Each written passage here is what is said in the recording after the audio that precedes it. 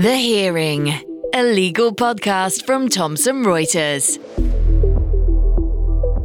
What I didn't realize at the time was that this was a thing.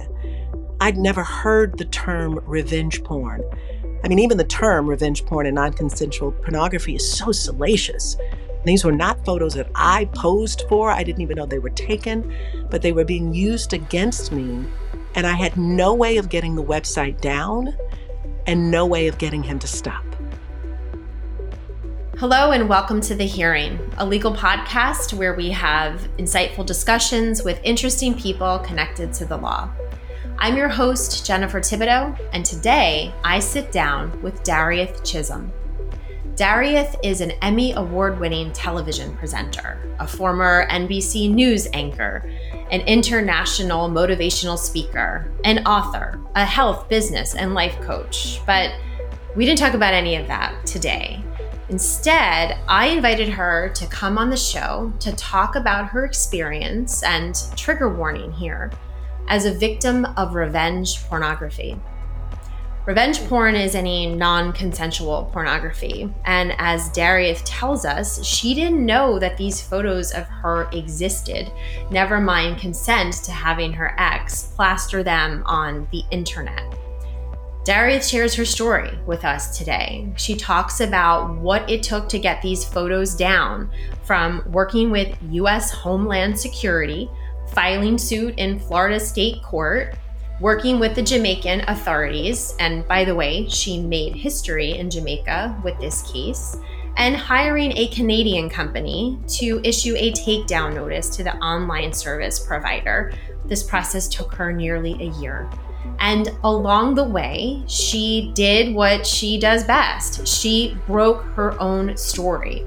She actually decided to create a global social justice movement, 50 Shades of Silence, to give voice and dignity to victims of revenge porn, cyber harassment, and cyberbullying. I am confident that after listening to this episode, you will have a different perspective on what it's like to navigate the justice system, particularly when laws and protections don't exist, and what it means to own your story. And now, my conversation with Darieth. The Hearing. Hello, Darieth, and welcome to The Hearing. Oh, it's so good to be here. Thank you so much for having me. Thank you for joining me. It is such a privilege to have this conversation with you today, because I have to confess, since I heard you deliver a keynote at a women's empowerment conference that I attended, I can't get your story out of my mind. And I want to start with quoting back to you something that you said at the beginning of your remarks that day. And it was, "Our life is like a book made up of many chapters." And I jotted that down because I loved it.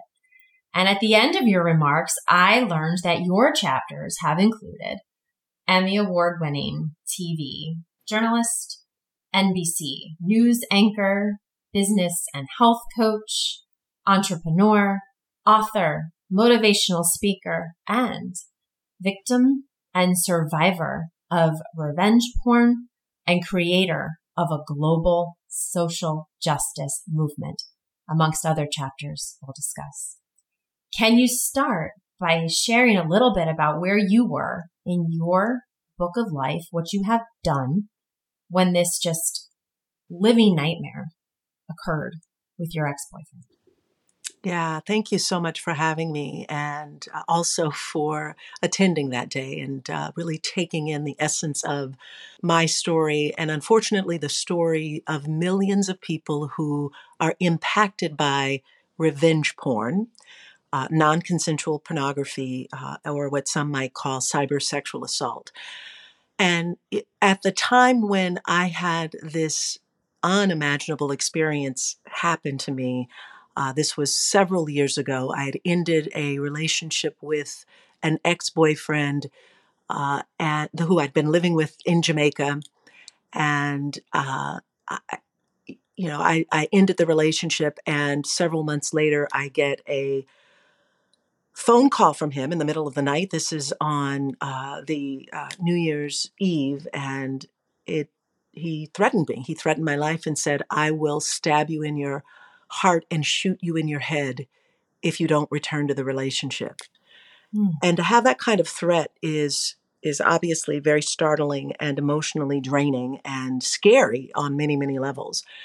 And, I chose to try my best to ignore it and not be impacted by it, although obviously I was quite fearful of it.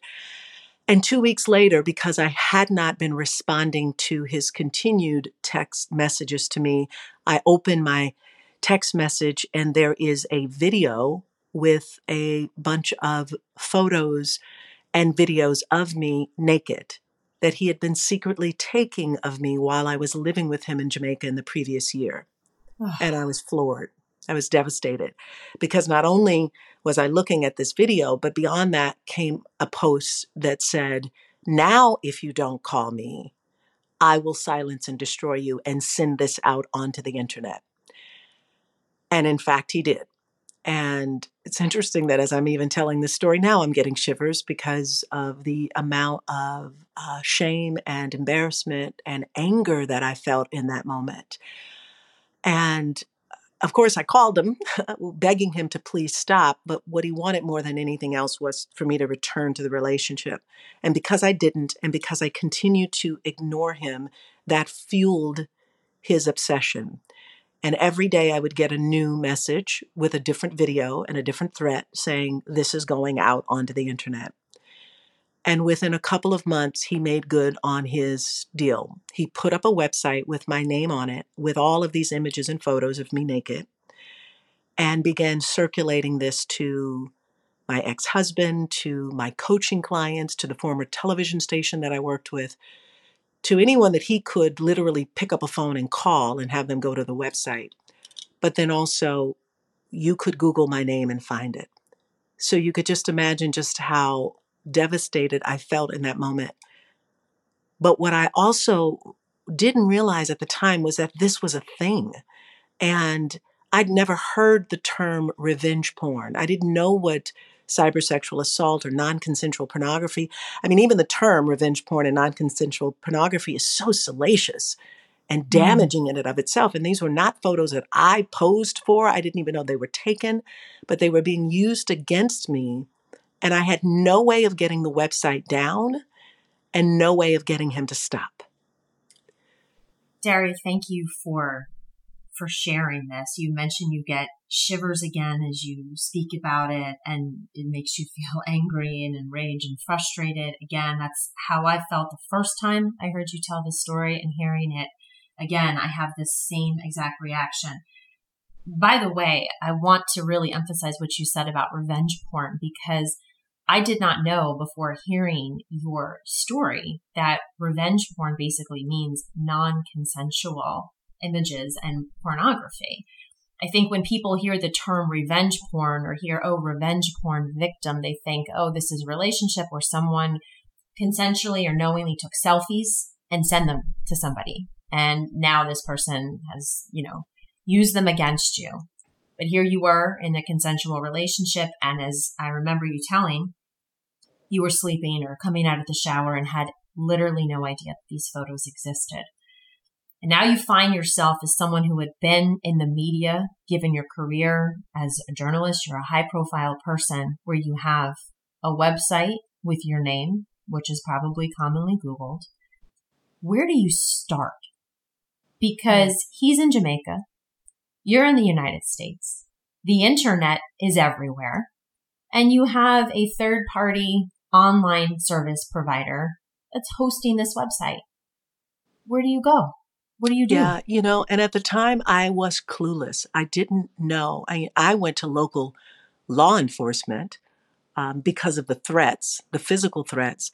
And even that was a joke because they were not taking me serious and of course assumed that I'd posed for these and thought this was a very personal situation, which it was. But obviously now this has been dragged onto the internet for everyone to see.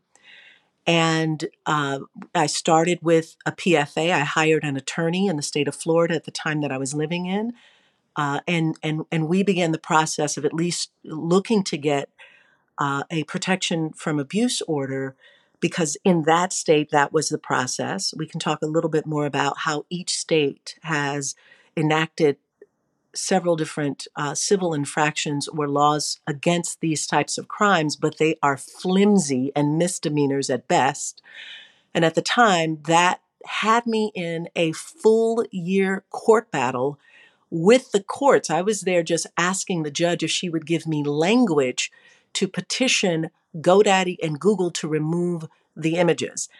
She was completely clueless about this, and this dragged on for nearly 11 months. And, I can always remember wanting to tell this judge, listen, if your naked body was on the internet for 11 seconds, you'd be humiliated.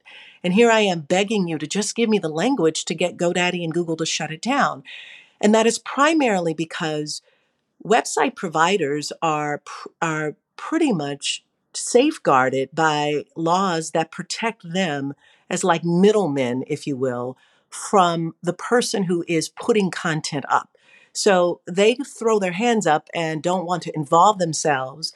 And so while victims are begging the content providers, the website hosting companies to take it down, it becomes a very delicate act of trying to get them to take it down. And they're clearly protected by the Communications Decency Act that protects them. So, I'm going through the court system trying to get it taken down. I'm sending tons of emails to GoDaddy and Google to please take it down. At the same time, I am begging the Jamaican authorities, the police there, law enforcement, to assist me in some way. They wanted me to mail my laptop and computer to them because I had saved all of the images. And I, of course, was not going to send that overseas. They told me they would never send it back. I needed it for work. And fortunately, I was able to contact a company in Canada called DMCA.com, who issued a DMCA takedown notice. But still, that took several months. So at the same time, you could Google me and see the photos and the images. They were able to come to my defense and literally remove the content. But that didn't mean that he could have still continued to put it up. He was still sending me the threads. He could have started another website. I would have had to initiate another DMCA takedown notice. By the way, this was quite expensive. Expensive to do that and expensive to be in court. Hiring the attorney, traveling back and forth to just get the language from the judge. And at that same time, I emotionally was on the floor. You asked me the question, what would you do? Well, first off, you have to find your way up off the floor, literally, because while I work with people with personal development, coaching, mindset. I've done my fair share of spiritual work, and would like to think that emotionally I would have been prepared to handle this, but I wasn't. And so those several months of feeling that way were challenging, because here I was battling the courts, battling the internet, trying to keep my head high, hoping no one would Google it, and then also moving through this terrain where I wasn't getting the answers that I needed. I sometime shortly after that decided that I needed to share this with my son, who at the time I was mostly concerned he would find these images of his mother. At the same time, he was threatening that he would put this out on the internet. And it was in the conversation with my son that everything shifted for me. How old was your son at the time? And what made you make a shift? Well, the threats were such that he was going to send the naked photos as flyers onto his college campus. And of course, no son wants to see his mother dragged through this. And I needed to make him aware of this. And I was locked in shame and silence for so many months. I hadn't told anyone, including my mother. And so I told him, and I said, I've got to share all of this with you. And there's the potential for this to go beyond the internet and quite possibly affect you there at school, at your college. And I will never forget the words that my son shared with me after I told him. He said, "Mom, listen, I'm so sorry this is happening to you, but you're going to get through this. You are the strongest person that I know." And he said, "Besides, Mom, Mm. he messed with the wrong woman." Mm. And to hear those words were like a breath of fresh air. I describe myself as feeling like I grew wings. Like all of a Mm. sudden I could breathe, I could lift myself up, and I realized, yeah, you know what? I can stand in my power and figure out a way at least to end the silence and to not be made to feel emotionally the way that I was feeling, and to do more than continue to be at the mercy of these courts and this system online. And so I decided to go public with my story. Mm. I was like, hey, wait a second. I've told the news for 20 years. I've definitely want to get out ahead of this. I don't want to have to run behind this. So I broke my own story. I went public with it. I went back to my former news station in Pittsburgh, and they were so kind and generous and allowed me to share the story. That story went viral. I ended up on the Today Show, on the Dr. Oz Show, national, international publications. And fortunately, it ended up on the front page of the newspaper in Jamaica. And there happened to be a Homeland Security officer who had recently been stationed there, who was reading the paper, having a cup of coffee. And he read about, this long drawn out battle and how the Jamaican government was not assisting me and I was not getting anywhere in the States and the internet company. And he Googled my name and he called me out of nowhere. Wow. I get a phone call and he says, "I'm reading your story. Do you need my help?" And Incredible. it was a miracle. Like literally, I said, Yeah. absolutely. And so with the assistance of Homeland Security and the U.S. Embassy in Jamaica and the law enforcement there, we were able to, he made it possible for me to take my devices to Homeland Security in the States, have them scrub the devices to find all the content, which, by the way, was also equally embarrassing because now I'm in a room with all male agents looking at all my naked photos. Ugh. And we're talking about naked photos where the camera was between my legs. I was sleeping, but the camera, he had been taken. So now they're looking at my naked body and on these photos. That process, they had to go through that. They had to send it up the chain and through the middle and to whomever. But finally, there was enough available for the Jamaican Authority to issue an arrest warrant. And they were able to collaborate because by then the DMCA takedown notice the website was shut down, but they were able to get GoDaddy and Google to actually give them the actual original content, even though, you wouldn't have been able to find it. And so it helped to legitimize all of the photos and the story that I had been obviously sharing. He was later, it took a while. It was about a year-long investigation, but they ended up arresting him. And it was very fortunate because it happened just at the time when the Jamaican government had just released a new law that is very clear. The language in their communications law, which I forget the name of the law right now, but it basically says that if an individual is found to be guilty of disseminating content and information without the consent of the individual, with the intent to do harm, it is recognized as a crime. And it was obviously clear that that was what was occurring. And so my case, I'm a U.S. citizen, but they're in the Jamaican courts going through this. He ended up pleading guilty on 3 of the 6 charges that he was facing, but that helped to legitimize that law there for Jamaicans. And I have to say that of all of this, I was most proud of that. I ended up putting up a website prior to this with what to do if this happens to you because I was clueless. And so I wanted to find ways to help victims at least begin to navigate this. And so 50shadesofsilence.com is that website that still is available for people to look for first steps on what to do. And there's some information there. But I also knew that what I could do was to do the one thing I know how to do, and that is to tell stories and to share the stories, because I was being contacted by people worldwide. My TEDx talk went viral, turned into 19 different languages. And because I was getting contacted every single day by victims from around the world saying, oh my God, this has happened to me. What can I do?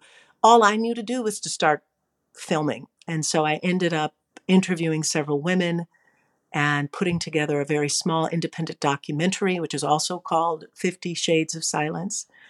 And that, of course, has helped, I believe, many people at least come to understand the significance of this and the need for tougher enforcement here in the United States. The Hearing. You're an attorney with a passion to perform, a drive to be absolutely on your game.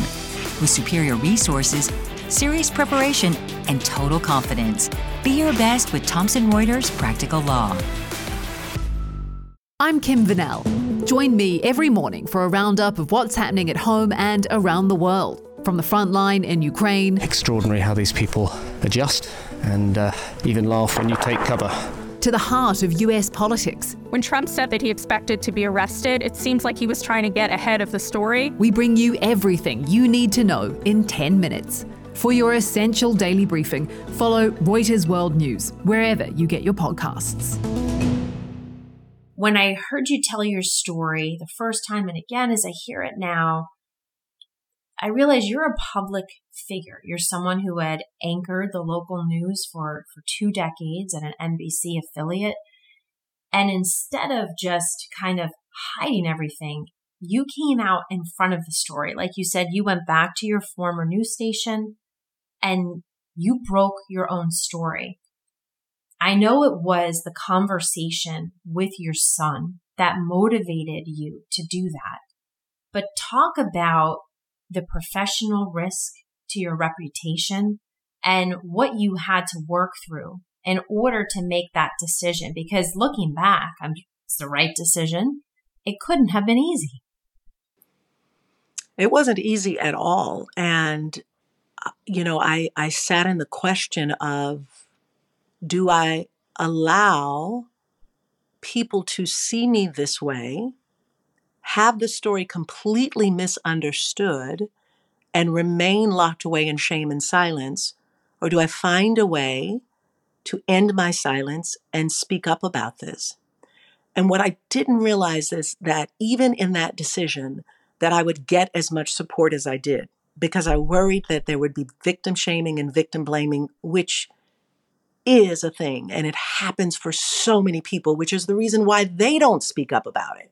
It's the reason why so many people who experience this go through depression and consider suicide. And in many instances, there are people who take their lives, young people particularly, who are so ashamed and embarrassed by this because, they're living their lives on the internet. And so they fear that everyone has seen them this way. And every single email that I get from people is some through line of the shame and embarrassment that they either feel from family and friends or work or community or their religious affiliations.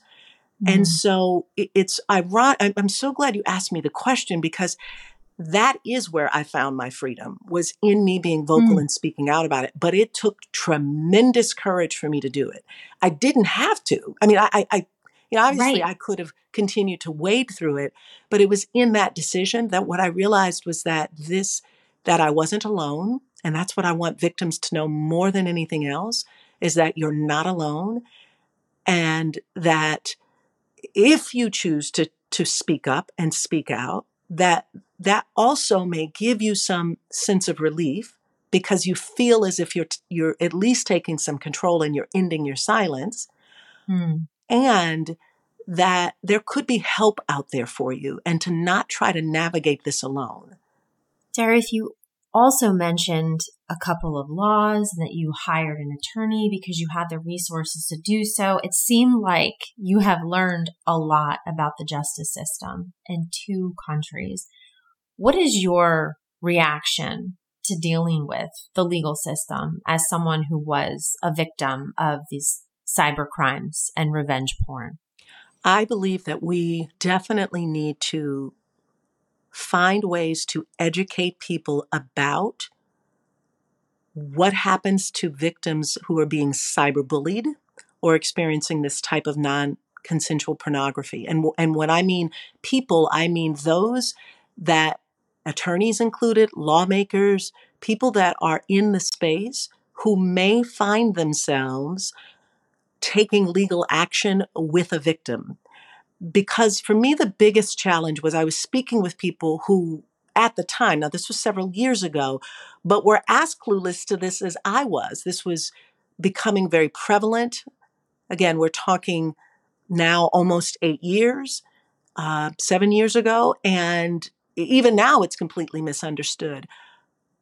And the laws are they're, as I said, they're kind of flimsy and there's no meat in them, and the need for a federal bill would be important. But when victims are looking for the kind of protection that they need from either law enforcement or an attorney or our legal system, they need to be educated, right? Like, and then the other thing I think that's really important, particularly for young people, because these incidents primarily occur with people younger than I am. And in many instances, women my age who are in relationships either with a significant other or a husband, and they may have even consented to giving the photos, right? A lot of the kids are consenting. They're sending nude pics that, Right. But that does not give the person the permission and the right to share the information, particularly with the intent to do wrong. But people are unaware of it. So the more education that we can make available to the general public, and the more specific education that can be provided to lawmakers, people in the legal field, I think would lend better support for victims who unfortunately find themselves trying to navigate this terrain. You also mentioned, by the way, the Digital Millennium Copyright Act and how you happened upon a company, dmca.com, that could help you with getting the website taken down. And I wanted to ask you about that because of what you just said about people consenting and taking these photos themselves. Because as I understand the DMCA, and I'm going to give a shameless plug to Practical Law here at Thomson Reuters because we have resources on the DMCA that I use to educate myself, including a sample takedown notice. It is to protect the copyright owner. So here, you did not take the photos yourself. So was that a wrinkle of any sort for you, because it wasn't a selfie that you took, but one that was taken of you and used without your permission? That I'm so glad you did your homework because that was exactly the problem that I was facing, was that, again, the companies are under a veil of protection from the Communications Decency Act. That protects them. They're in the middle. And then the use of a DMCA is it's intact to be able to protect it's the copyright, which means that he's protected, right? In my case. And so it leaves the victims with no place to go, right? In my case, they found one post that I had authored on that he had put up onto the website, and that is how they got it taken down. Out of all, because every day he would change the images, he would change the photos. They were all photos that he had taken. They were able to, when they confiscated his phone, they found all the images that he took.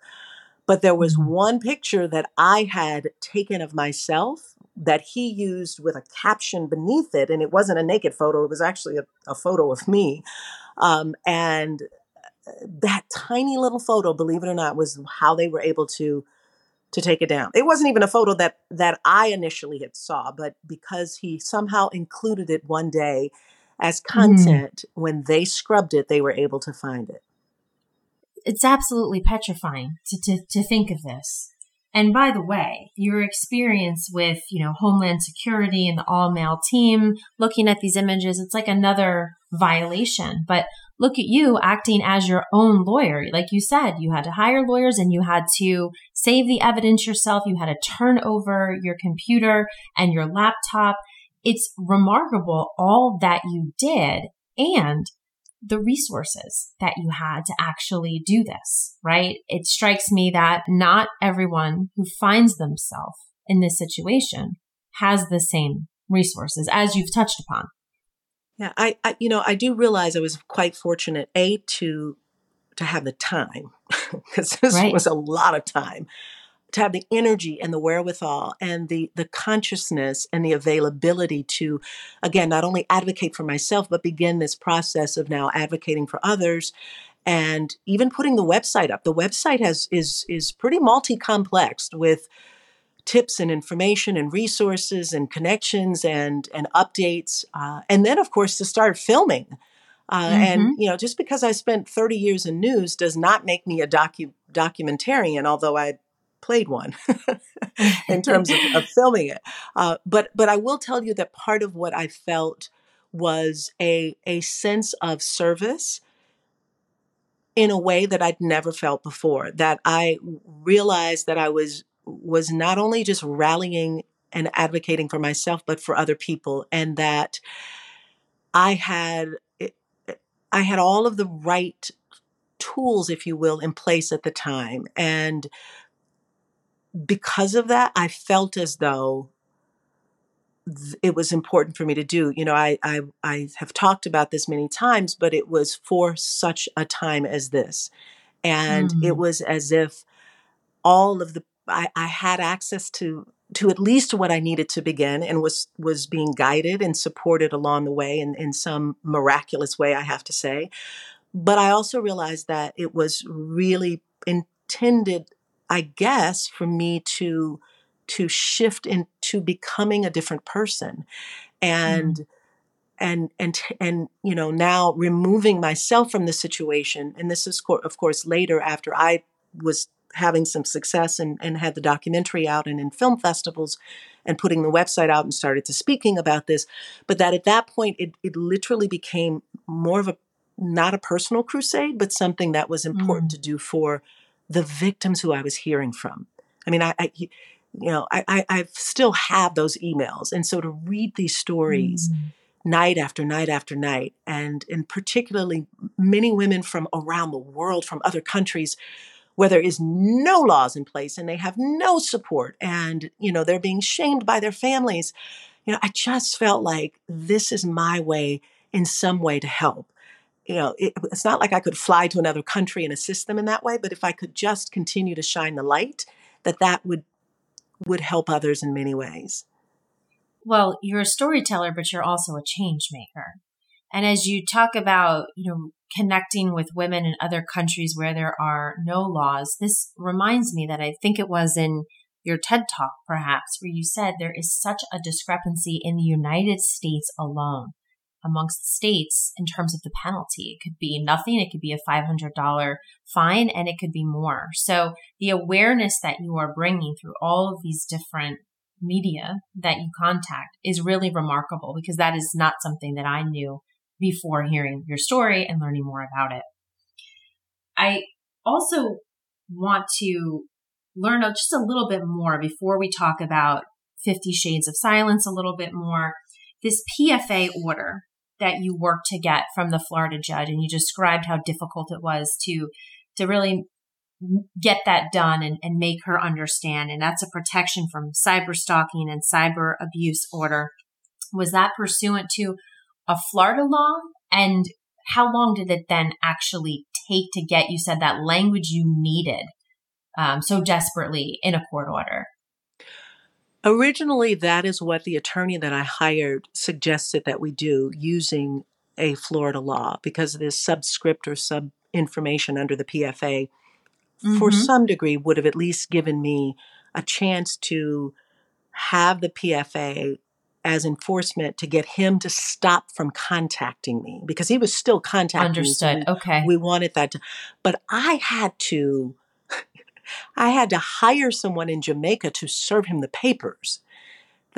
And of course, it really wasn't upheld because he lived in Jamaica. So it was, I was navigating something that we thought would work, but now I'm dealing with an internet, which was the problem that I was having with the courts, is because they were doing, I assume, their best to try, but like she would literally drop it and I'd have to go back and ask for it again so that I'd have some veil of protection. But we were navigating during a time where there wasn't much more to be used. And what I wanted more than anything else, besides him stopping this, was the language, because at the time I hadn't had the DMCA. And this is what GoDaddy and Google said that I needed to provide to them. It took her 11 months. And you said you were in and out of court. I was in and out of court. I went to court 12 times. 12 times. He hired an attorney who came to try and fight it and brought up all of this salacious nonsense that wasn't true. She would listen to his case. She'd drop it. We'd come right back.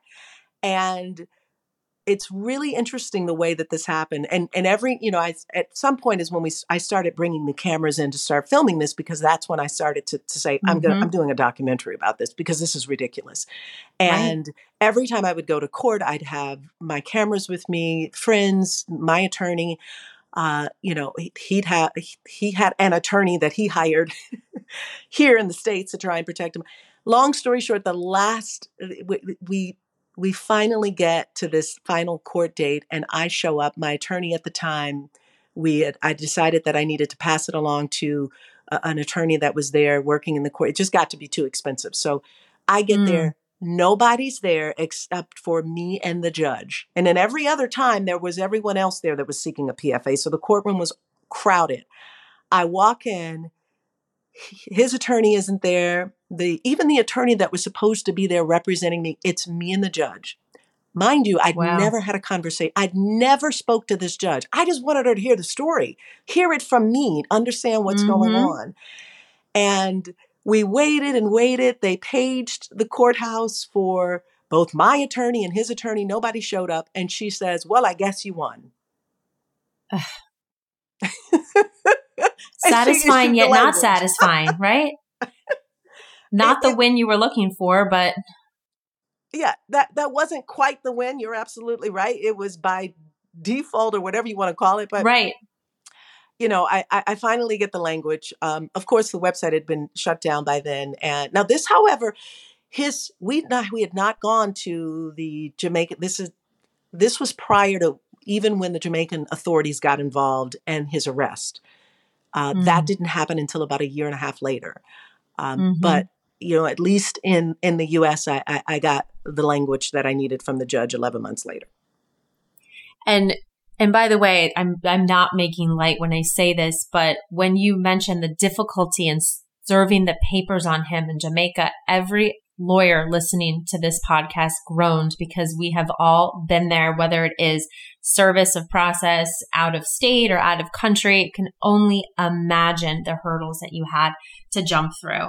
I had to hire them every time. It was just an individual person, and paying them to go track him down and find him and hand him the papers in another country was, these are not things that are in the documentary, by the way. Like I often say this, and I say I may have to film a part 2 because there's so many aspects that didn't get included that I think are important. And just as you said, for attorneys who come to understand how best to support their clients, like this is the kind of stuff that people have to deal with. Yeah, absolutely. And as you said, you were dealing with a new law in Jamaica, and I think it's the Cyber Crimes Act you've mentioned in other appearances, and a malicious communication under Malicious this act. Communications Act. That's the title. Yes. And turns out you make history as the first international case under this act as well. Let's not forget to mention that. It's a new act, and here you are making history again, not in the way that you might have intended.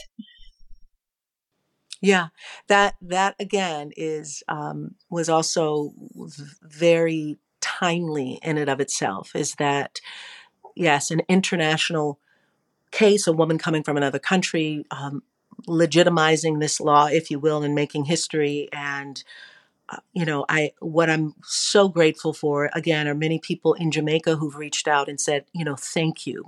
My child was experiencing this, or I'm going through this right now. And, we have a law, and you were the first person to uphold that. And so that I'm grateful for that.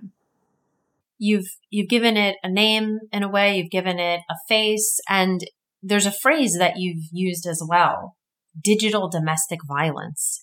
And I hadn't heard that before. Can you talk about why you have repeatedly used that term to describe what has happened to you? Yeah, because that is in fact what it felt like. Revenge porn, there's a lot of names for this, right? Revenge porn, non-consensual pornography, all of these other things. And for me, what this was a form of abuse. I mean, he could not physically put his hands on me. He obviously was verbally abusing me, and he had not done these in the relationship, I should say. But what this felt like was digital abuse. Abuse not only from him, but even from the systems that I was facing. And it was a term that I shared on the Dr. Oz show, and he rightfully so, said, "Hey, I've never heard this before, but I think it certainly applies in this way." And it for me felt very much like digital domestic violence. The other thing that I became quite aware of, particularly from the people who were reaching out to me, many of them were women, many of them were in relationships with their significant others. They may have been experiencing some form of domestic violence. And then when they got away or when they ended the relationship, this was the way that the abuser chose to continue to attack them. And I had women, even several of the women that are featured in the documentary, I mean, they were in 20, 30-year marriages with their husband. And of course, they slept together for all of this time and maybe chose to take photos and, and share the content with their significant others. But never would they ever have thought that this person would now use that as leverage against them in a way to continue to hurt and harm them. So for me, this, I coined that term digital domestic violence, but it felt very much like that. Well, it seems like instead of using, fists or a knife or a gun as a weapon, it's using the photos instead when you can't physically actually abuse someone. And that really, really struck me when you said that. Let's change gears though now, and I want to talk a little bit more about 50 Shades of Silence. Tell us first about this name that you picked. It's a little tongue-in-cheek. Yeah, it is tongue-in-cheek, and I chose it rightfully so. First off, the shades of silence and silence in and of itself that most victims go through. Many people will not talk about this, don't want to, for all the right reasons, right?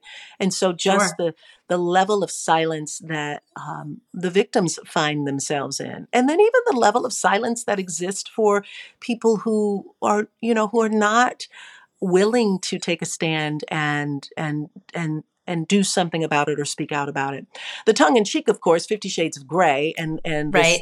the relationship that those characters found themselves in to some degree was very similar to my situation. And so I just found it as such. And right. It when it dropped into my awareness, it felt like just the title to use for this.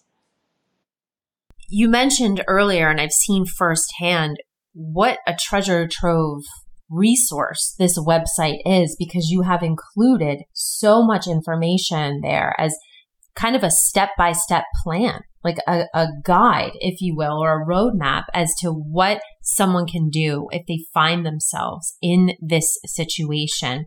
Can you summarize a little bit of that here for people who are listening who might find themselves or know someone in a situation, unfortunately, like this? Yeah, I've felt the need to do as much as I could to not only document my process, but to include as much support as possible on the website. And the website, it was literally one of the first things that I did, even before I started filming the documentary, because I was at such a loss to figure out how to navigate this space. And so I was so much aware that, hey, this needed to be in place. Now, I will say that at the time, there were other people who were coming online who were speaking about this, and I'm so grateful for them. And, the Cyber Civil Rights Initiative They were very instrumental early on in helping, in terms of at least helping me to navigate. And so I worked very closely with them to at least begin to find other people to collaborate with and links. And then what I also wanted to do was to give people literally a step-by-step of what to do first when it happens. And so at the website, 50shadesofsilence.com, there's a download with 7 steps that I encourage people to use that at least begins to help people to begin to figure out next steps. I will say that some of the links on the website probably need some updating in the fact that, a lot of this was constructed a few years ago. But for the most part, it still very much is a great resource for people to begin using. And, while revenge porn and non-consensual pornography is a form of cyberbullying, it still essentially is one and the same. And so even when people find themselves being cyberbullied, young children in particular, and while they have a little more protection under some of the laws, the website also stands as a resource for people who are just being cyberbullied. And maybe, this does not include naked photos or images of such. Well, I have to congratulate you because you have taken what could have been just, I don't even know the word, career-ending, life-ending situation.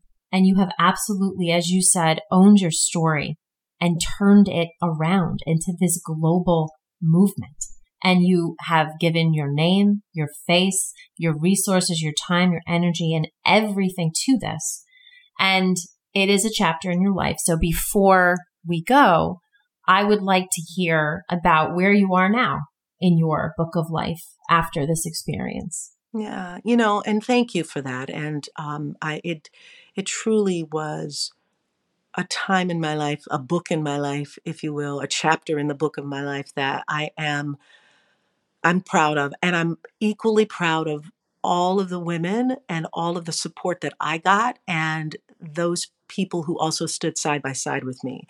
And the team of people who were there for me and helped in many ways. And so while I did the bulk of this, and obviously my name and face, I had the support of some really incredible people, and I'm forever grateful for them. In terms of my new chapter in life, it is an entirely different situation. However, it's born out of that.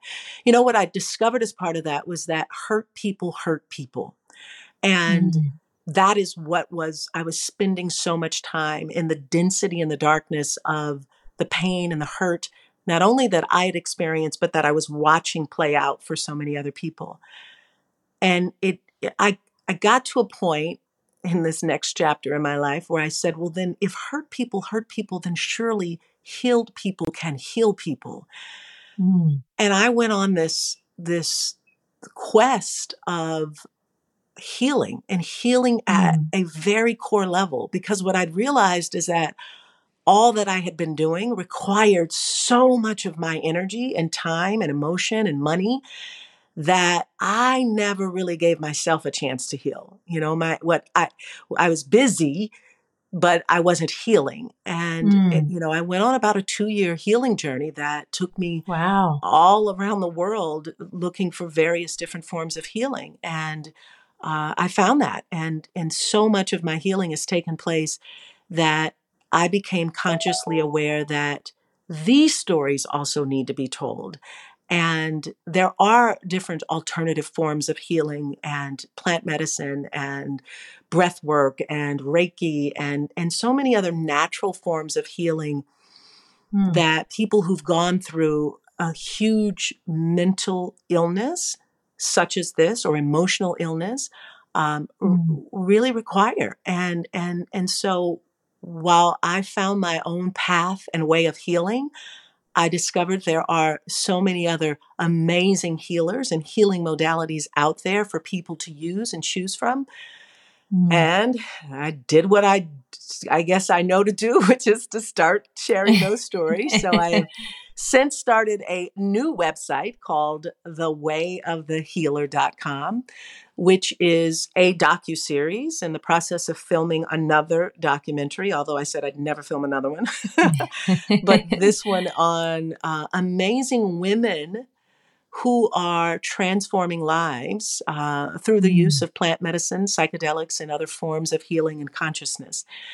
In addition is a podcast, which is available on various different podcast platforms and on my YouTube channel, where I'm interviewing lots of different healers who are talking about the varying ways that we heal. And so that has provided for me, again, a way for me to use my voice, share my story, but the stories of other people in a much lighter way. To have these conversations and to support people in their healing journey and their transformational journey is a major shift. And, I've developed tools to help people. It's called Shift, to really help them, look at what does it mean to step into our greatest awareness and our full potential. And each day, start the day with our purpose and passion and play and pleasure and power and move from a state of not just healing, but thriving. And that's what the Way of the Healer is all about. And it's as much about the amazing healers that I'm interviewing as much as it is about our capacity to be our own healers. And at the end of all of this is the opportunity to bring ourselves back home to ourselves and to heal, because healed people heal people. I love that. And it reminds me of something else that you've said, which is to turn your mess into your message. That absolutely resonates. And you had said in your remarks that day that I saw you deliver a keynote, and I know you said it in your TED Talk as well, you now own your story, you speak your truth, and you narrate this new chapter in the book of your life. Thank you so much for sharing your book as it is written thus far with us today, and having the courage to tell the story and the courage for all of the work that you do. It has been such a privilege to have this conversation with you, Darieth.